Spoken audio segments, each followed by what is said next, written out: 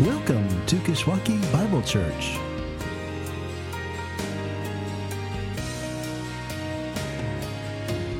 Welcome again to Kishwaukee Bible Church. My name's Jesse. I'm the pastor here. A warm welcome, especially if you're visiting us this morning. You're joining us in the midst of a series that we've been calling The Gospel According to Jonah. And it's a series in which we've been using this little book of the Bible as a way to get to know God's big book, and particularly to grow in our abilities as readers of that book. Because like it or not, the Bible is a book. God's given us a book. And if we're going to get to know God and get to know God's Son, we've got to get to know God's book. And to do that, we've been looking at these principles of how to be better readers. And so far we've looked at 6. The first was called Stop and Listen, that to understand a book of the Bible, the first thing is to let that book speak for itself. And we looked at a principle called staying on the line, that we're called to stay on the line of God's Word without going over it and without going under it, without saying more than it says, without saying less than it says. Our third was traveling instructions, that before we're going to understand what a passage means for us today, we got to first go back and understand what it meant for those it was first written to. Fourth, we looked at a principle called asking good questions, that good questions unlock for us what's being said in a text and then what's being said through a text. Fifth was understanding genre, that to understand what's being said, we're expected to be sensitive to how it's being said. And then we looked at last week a principle called seeing structure, that whether it's a passage or a book as a whole, authors put these things together in particular ways to make particular points about particular topics. And that the structure establishes the point and then drives you toward a particular response. Well, today we're going to come to our 7th principle called text and framework. But where every other principle so far has been about getting us into God's Word, getting us under God's Word, we have this last principle here we have is to finally talk about we have to talk about our tendency to want to place ourselves over God's Word. That's what this is all about today. Text and framework, which is a tendency we're going to see that this guy named Jonah struggled with himself. So turn with me, if you would, to the end of chapter 3. We're going to pick up in chapter 3, verse 10, and I'm going to begin by reading from Jonah 3:10 through to chapter 4, verse 4. If you have a Bible, you can turn there. You can turn there again to Jonah 3, verse 10. He's just showed up. If you haven't been here for the story, he's just showed up in Nineveh, this city of his enemies. He just showed up, told them that their time was ticking down. But because they turned from their evil ways, God turned from the disaster he intended to bring upon them. Follow along with me as I read. This is God's Word. When God saw what they did and how they turned from their evil way, God relented from the disaster that he had said he would do to them. And he did not do it. But it displeased Jonah exceedingly, and he was angry. And he prayed to the Lord and said, "Oh, Lord, is not this what I said when I was yet in my country? That is why I made haste to flee to Tarshish. For I knew that you were a gracious God and merciful, slow to anger and abounding in steadfast love and relenting from disaster. Therefore now, O Lord, please take my life from me, for it is better for me to die than to live." And the Lord said, "Do you do well to be angry?" Let's pray. Heavenly Father, My prayer for us today is that we would know what it means to be absolutely abandoned to your word. Absolutely abandoned to your work in this world. And absolutely abandoned to the wonders of your will, to the wonders of your ways, that in no way would we get in the way of the accomplishment of your ways. And it's in the name of the true and living way that I pray. Jesus Christ. Amen. Prejudice runs deep, doesn't it? Prejudice runs deep. And you can think of the news headlines that are racking our country, or you can think of Mr. Darcy and Elizabeth Bennet. Elizabeth, if you know the story, was one of the 5 daughters, none of which were eligible to inherit her father's estate. So it put Elizabeth and her sisters in the precarious position of banking on that truth universally acknowledged that a single man in possession of a good fortune must be in want of a wife. And at all costs, they were going to be that wife. Except for Elizabeth, who finds herself always passing judgment on first impressions. Which is what the story is all about. The collision of, on the one hand, Mr. Darcy's pride, and on the other, Elizabeth's prejudice. Soon after the story opens, Elizabeth and her sisters are invited to a ball where one falls for Mr. Darcy's friend, and then this friend presses Darcy to dance with Elizabeth. But when he does, his pride, Darcy's pride, gets in the way, and her prejudice begins to rise. Pride and prejudice. That each knows or thinks they know or feels they know exactly where the other is coming from, exactly who that makes them to be, and exactly what that means for the future, which for these two it means that there is no future between them. Until one day, pride and prejudice finally come crashing down. But what wounds? What aches and agonies? What pain is caused by pride and prejudice? And oh, what it takes to finally turn the tide, to stop the swell. Because the rivers of pride, the waters of prejudice run deep, don't they? Well, what we're going to see in our passage today and in this principle that we're going to be looking at is that that's just as true and all the more detrimental when it comes to our relationship with God and our understanding of God's Word. That when we're meant to live under God and under God's Word, we nonetheless have a bent towards placing ourselves over God's Word. And therefore over God. And before looking at Jonah's bent, I want to start by considering the one we all share by looking at this principle called text and framework. So if you have your bulletin, you can take out that insert, and we're just going to walk through this for a few minutes, beginning with what we mean by these two terms, text and framework. And the first is pretty straightforward.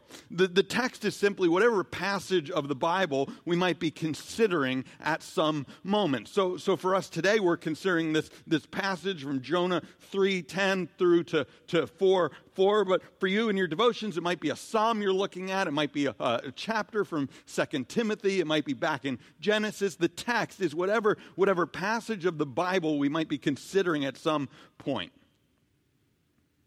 It's what we come to.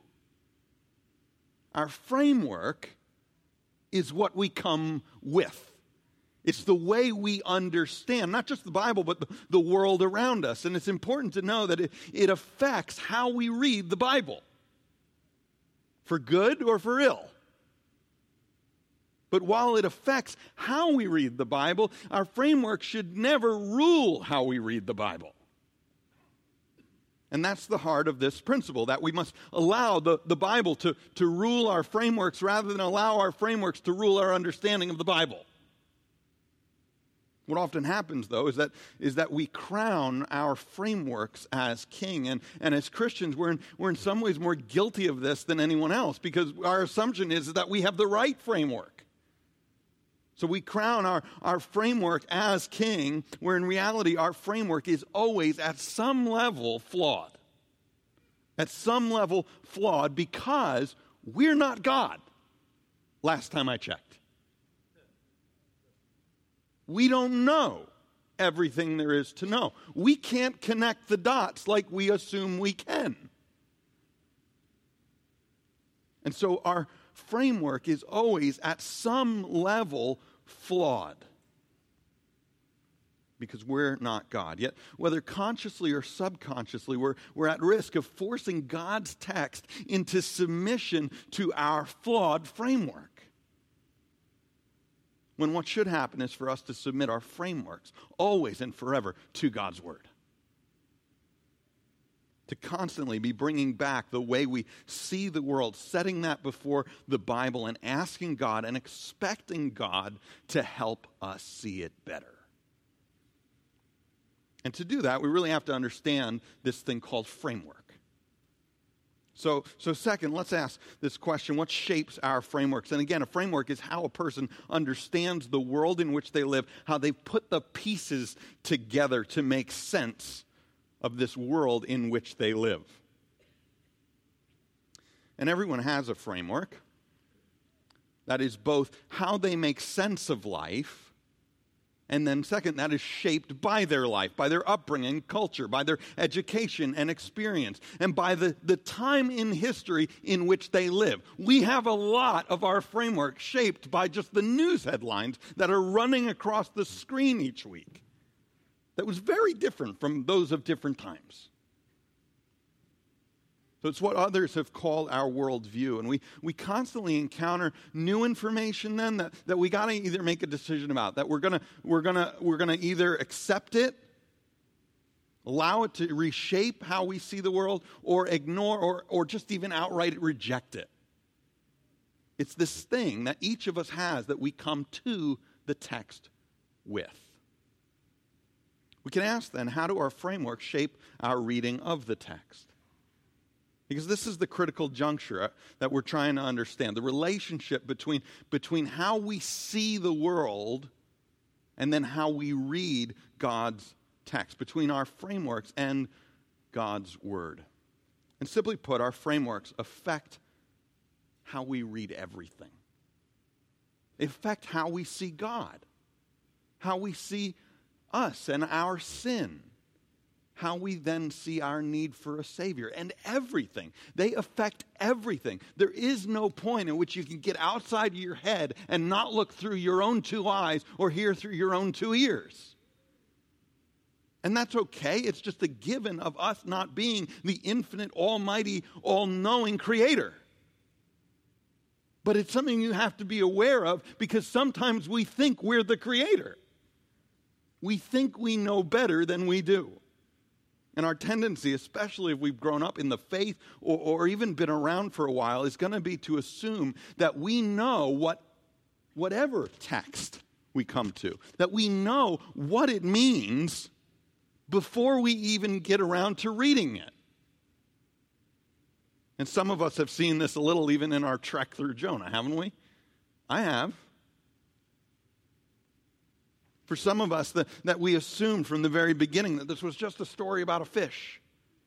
Been there, done that, bought the t-shirt, don't need it, right? What does it have to do with me? It's just a story about a fish. So we tune out as soon as we start reading.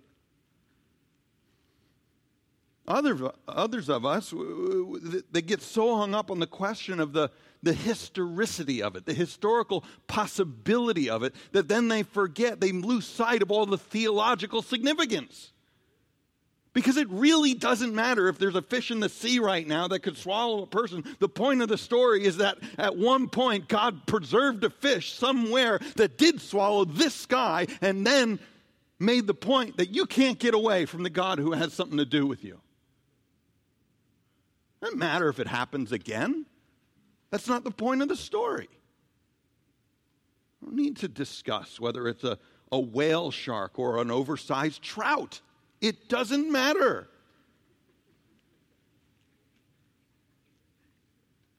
And then for some of us, it was our bias when we came to Jonah's prayer in chapter 2. May not sound like it, but this was my struggle. Because I grew up very comfortable with that this was a turning point for Jonah. This was his coming back to where he was supposed to be. And most people, if you go and look around our evangelical circles, when they dig into this, they don't really dig very deep. They just assume that that's what it says because that's what we've been told it says all of our lives. But when you don't assume and you come to the text with fresh eyes, asking, what is God saying through this? How do the details fit together? Is this really saying what I think it's saying? All of a sudden it says something very different.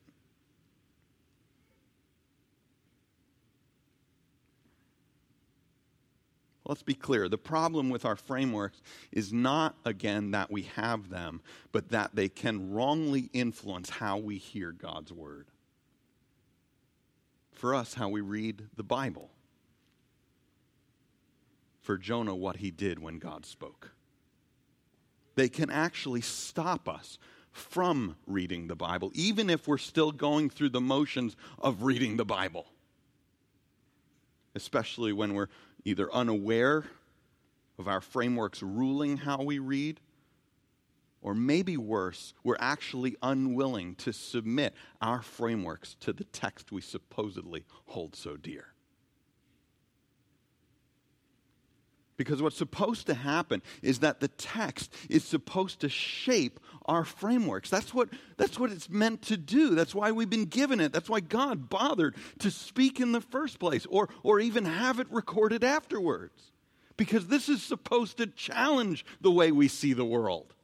And there's no depth to that we finally reach when we can finally set God's word aside and say, I got it. I got it. It's supposed to take us to task because we are not the God we're supposed to serve. And that this is both necessary and sufficient for living rightly before God. That in order to understand God's word rightly and then to live rightly before him, we must submit our frameworks to the text. Which again is something this guy named Jonah, even this late in the game, still seems to have a hard time swallowing. So turn with me to this text, beginning in chapter 3, verse 10. And I want to just take a moment to ask why. What was the hang-up for Jonah when it came to submitting himself to the word of God? Because if you remember, when God spoke, Jonah couldn't swallow it. If you remember, this is where we began, way back in chapter 1, that the word of the Lord came to Jonah, the son of Amittai, saying, arise and go to Nineveh, that great city, and call out against it. For their evil has come up before me. But that Jonah arose to flee to Tarshish, away from the presence of the Lord. And even way back when, at the beginning of this series, we asked this question, why? And said in answer that on one level at least, it was actually quite understandable. Do you remember this? That this would be like God telling you to get your Bible and to get your bullhorn and to go buy your ticket to Iraq. To go into the market of a city like Mosul. And to call that nation to repentance for the Islamic fundamentalism that has now taken the lives of countless Christians. I'd run too. I wouldn't be really excited about that journey. In some sense, we already looked at this, and it's even more pertinent for it's that city of Mosul that was even in the news this morning. That modern city of Mosul is actually, in fact, ancient Nineveh. And so you would be asked to go and proclaim God's mercies and the potential of God's wrath to the great-great-grandfathers of ISIS. So it's understandable to run in the other direction. That rather than rising to go to Nineveh, Jonah laced up his Nikes and ran in the opposite direction. But it's only now in chapter 4 that we find out Jonah fled, not because he was afraid of the Ninevites, like you might have thought, but that he was afraid of God and of what God might do if the Ninevites turned from their evil way. We're told at the end of chapter 3 that the Ninevites did just that. They turned from their evil ways, and that God then turned from the evil or the disaster, same word, that he had threatened them with. But listen to what it says about Jonah. Chapter 4, verse 1. It says, "But it displeased Jonah exceedingly, and he was angry." Literally, this is what it says. It says, it was evil to Jonah with a great evil. They turned from their evil ways. God turns from the evil he had in store for them, and it was evil to Jonah. Not just a turn away from evil, a turn toward evil. That in doing so, God had overstepped the boundary of godliness. That he had somehow violated his own nature, and God had forced Jonah into the position, like it or not, of having to judge God because God would not judge his enemies. Dangerous, though, when we become the judge of God. I mean, look at our society. Dangerous when we end up behind the judge's seat.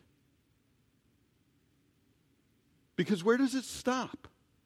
Where does the buck stop? Who gets to decide? Who gets to say what's what? You end up with a society not unlike our own. Or if you have a chance to travel in Britain or the continent across the sea, a society that's gone even further than our own. But listen to what it says about Jonah. Again, for Jonah, the impeachment begins. So Jonah prays for the second time in this book, same word,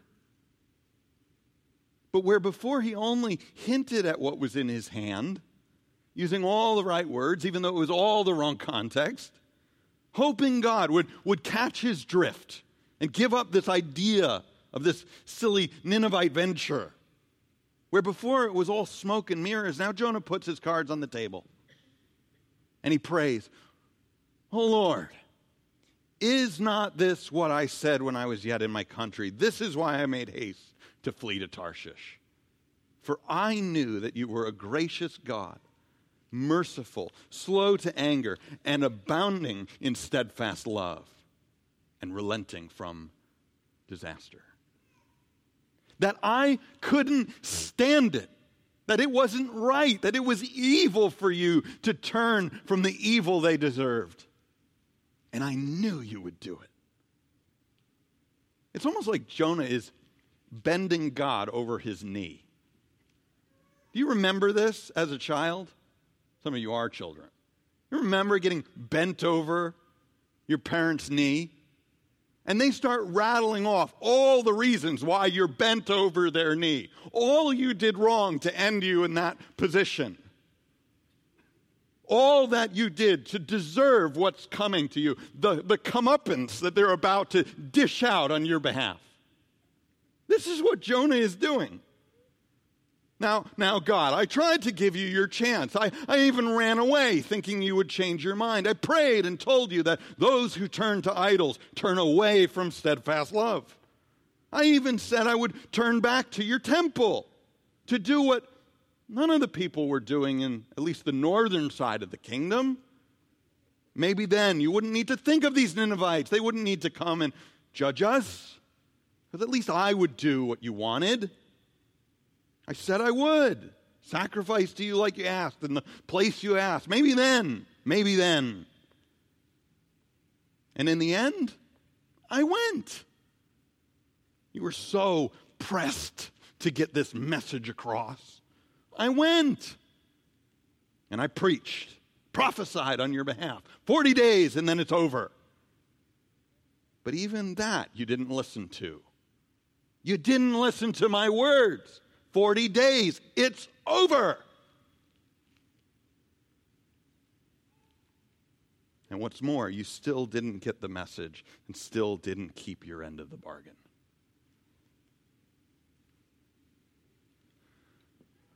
Bending him over his knee. But it's actually far worse. It's actually far worse because Jonah's not only judging God for what God's done or not done.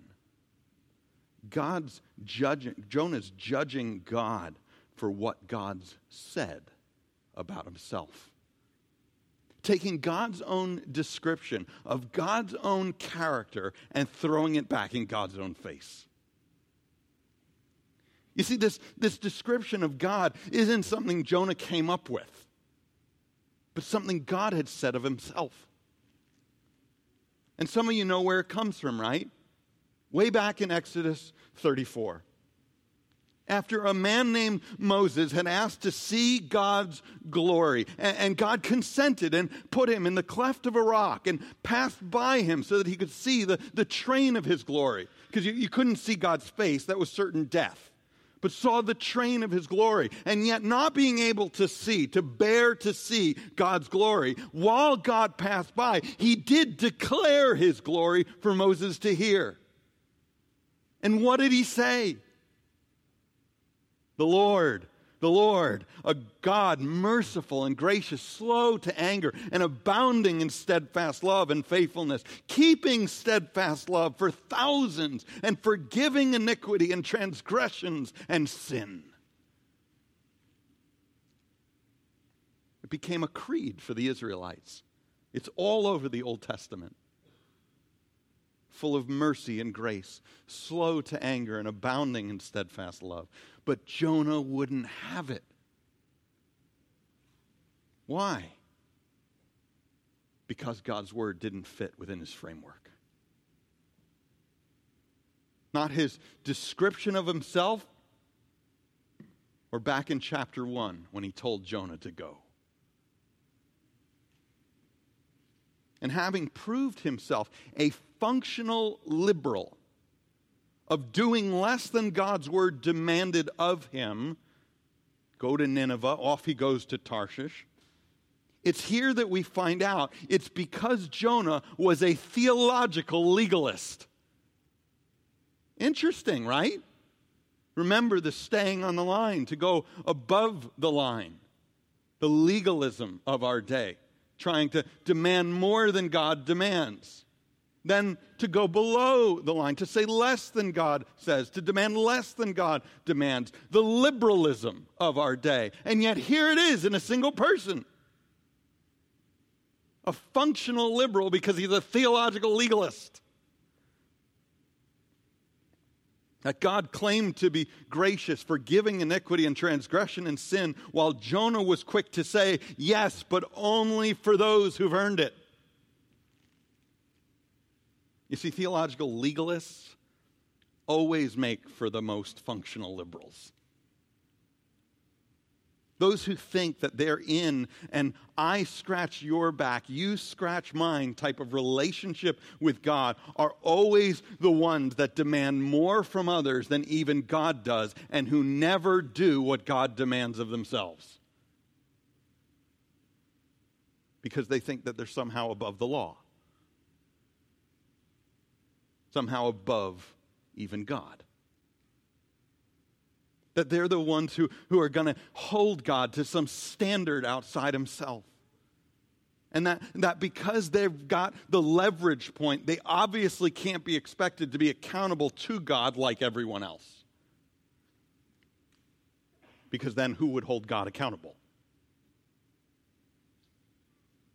From what Jonah's saying here, it's pretty astounding, though, how deep this prejudice runs. You see, back in Exodus 34, when God revealed his character to this guy named Moses, this wasn't just them sitting around one day, skipping rocks and twiddling their thumbs, and God said, "You want to see something cool? Come over here. Hide in this rock. I'll show you something." This wasn't just them sitting around.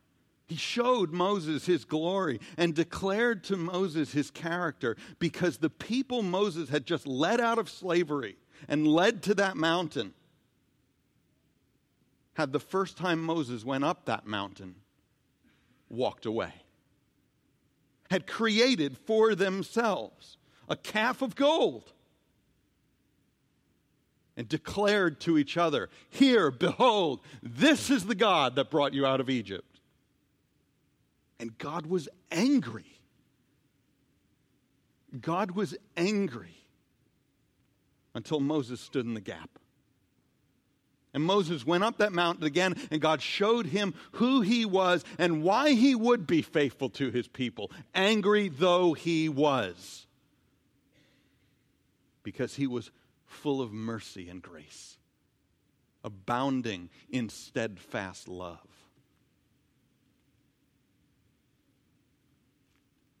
And how long was Moses on the mountain for? How long?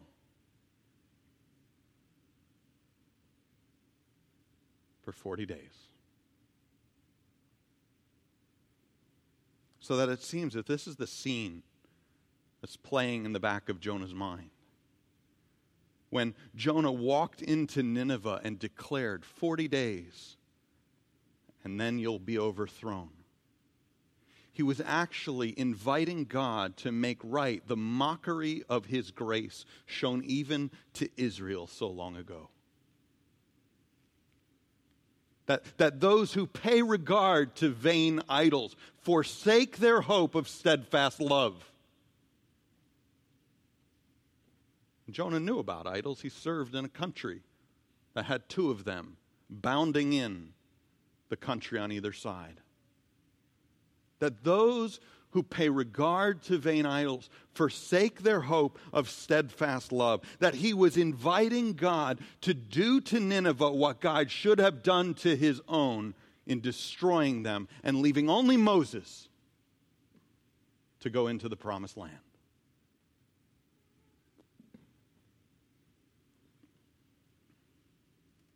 Problem is, Moses never would have made it in. Nobody would have made it in if those were the rules we were playing by. And Jonah, the problem for all such functional liberals, all such theological legalists doing less than God demands or demanding more of others than God does, is that they're not really above the law like they think they are. That they need God's grace, his mercy and patience and steadfast love as much as any do. That no one deserves it and no one can earn this grace for themselves. And that in making like they're the one exception, as if they have the vantage point to stand over God rather than under God, or that they have to stand under God's word, they in fact place themselves outside the one thing they need the most. Yet how deep does our prejudice run? How deep does our bias run to bracket off those we think don't deserve the grace of God? Or our grace either. And yet, how much deeper does grace run itself? That God is still speaking to Jonah. That God continues to speak even when Jonah says it's better to die than to live. That God continued to speak afterwards and someday spoke in the coming of his Son. That's the story we've written into the doctrinal statement of our church, that God spoke our world into being and spoke again in the sending of his Son, that God now continues to speak through those like us who put their faith in God's faithful Son, and that God will one day speak again when he rights all wrongs. Who is outside of the grace of God? Let me leave you with three challenges. Submit to God's word. Surrender to God's way. And delight in God's will. First, submit to God's word. Because as people of the book, we ought to allow God's word to rule our frameworks. And we ought to be vitally aware if the relationship is reversed, of where that leaves us. That we put ourselves in danger of being outside the one thing we need the most. Or at least cutting off the flow of it. If I'm taking one of the kids on a date, one of our typical stops is Steak and Shake. Especially if it's happy hour, right? Half price shakes, 2 to 5, Monday through Friday. This is a good place to be. But I find myself having to constantly talk my kids out of getting the M&M shake. Why? Because they crush it up just right so that as soon as they go to suck on the straw, a piece of M&M gets wedged in the back end and they can't get to the one thing they want most. That's what it's like when we take our frameworks and place it over God's word. We cut ourselves off from the flow of it. Even if they're good frameworks, without being actively aware that they're going to make me think God's word says something other than God meant, without being actively aware of that, I put myself in danger of not getting what I need or what I ought to want the most. So I'd encourage you. Come to the text knowing that it's meant to challenge your framework, not leave you where you start. Those are dangerous who think they know what they don't know. And it was Socrates who said, one of my favorite quotes of history, it was Socrates who said, I'm the wisest man in the city because I'm the only one who knows I'm a fool. Submit yourselves to God's word. Second, surrender to God's way. That God's way is the way of one full of mercy and grace, slow to anger, and abounding in steadfast love. And that if we know that grace for what it is in our own lives, we're going to extend that grace to those around us. From this allusion to Exodus, it's pretty clear that exactly what's expected, that's exactly what's expected of Jonah. This isn't a grace that you're outside of. This is a grace that your entire nation's history is based on. You should have died. You don't get to tell God, I'd rather die. You should have died. And you didn't. And that the grace that Jonah experienced for himself was a grace he ought to have been extending to others. That he would have been extending to others if he knew that grace for himself. It's clear from this allusion to Exodus. It's also clear from the context of Jonah in the Bible within what's called the Book of the 12. You know what the Book of the 12 is? This is the scroll, the one scroll that contained the 12 minor prophets. And though not often seen, these 12 minor prophets actually tell a single story. They're in that scroll for a reason, not just because they needed another place to put them somewhere. And this is a little bit of how that story goes up to Jonah. Hosea tells of the extent of God's steadfast love for his people. Joel of the day of the Lord when God would restore his people through the judgment of their enemies. Amos is then about how following God's heart is the heart of following God. And Obadiah, that for those who follow, God would protect God's people from their enemies. And then Jonah. That God's heart, though, don't get this wrong, extends to those enemies as well.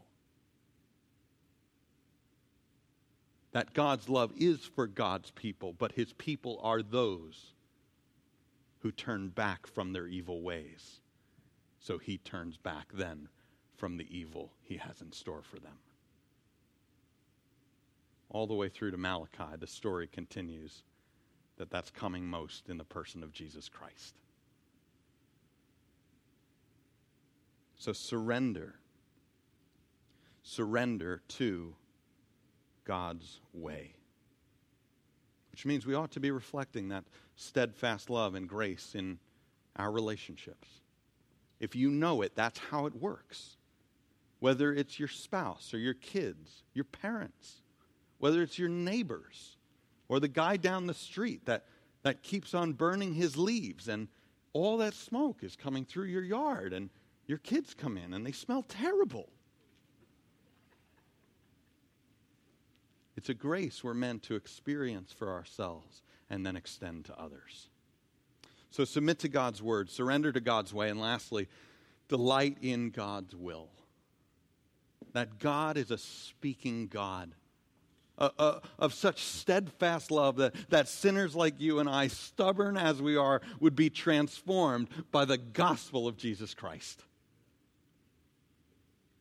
The power of the Spirit. The extent of his love.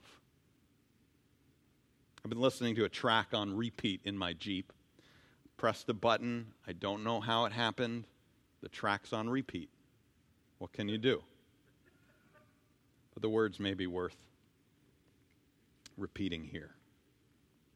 It says, what thief can steal my heart's possession? What power can overwhelm my soul? What shame can silence my confession?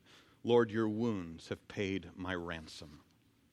What lie can sever what is certain? What storm can wash away my hope? What threat of death can take my freedom? Lord, your wounds have paid my ransom. And what unspeakable mercy has emptied heaven's reserve? And what Redeemer so worthy has covered sin with such love? And what unsearchable riches, far beyond human words, Lord, your wounds have paid my ransom. Let's pray. Heavenly Father, I ask today that you would give us the grace to submit to your word. That you would give us the humility to surrender to your ways. And that we would see so clearly the extent of your steadfast love for us, that we would ever delight in your will to save sinners like us. And your enemies near and far by the wounds of your Son. It's in his name I pray. Amen.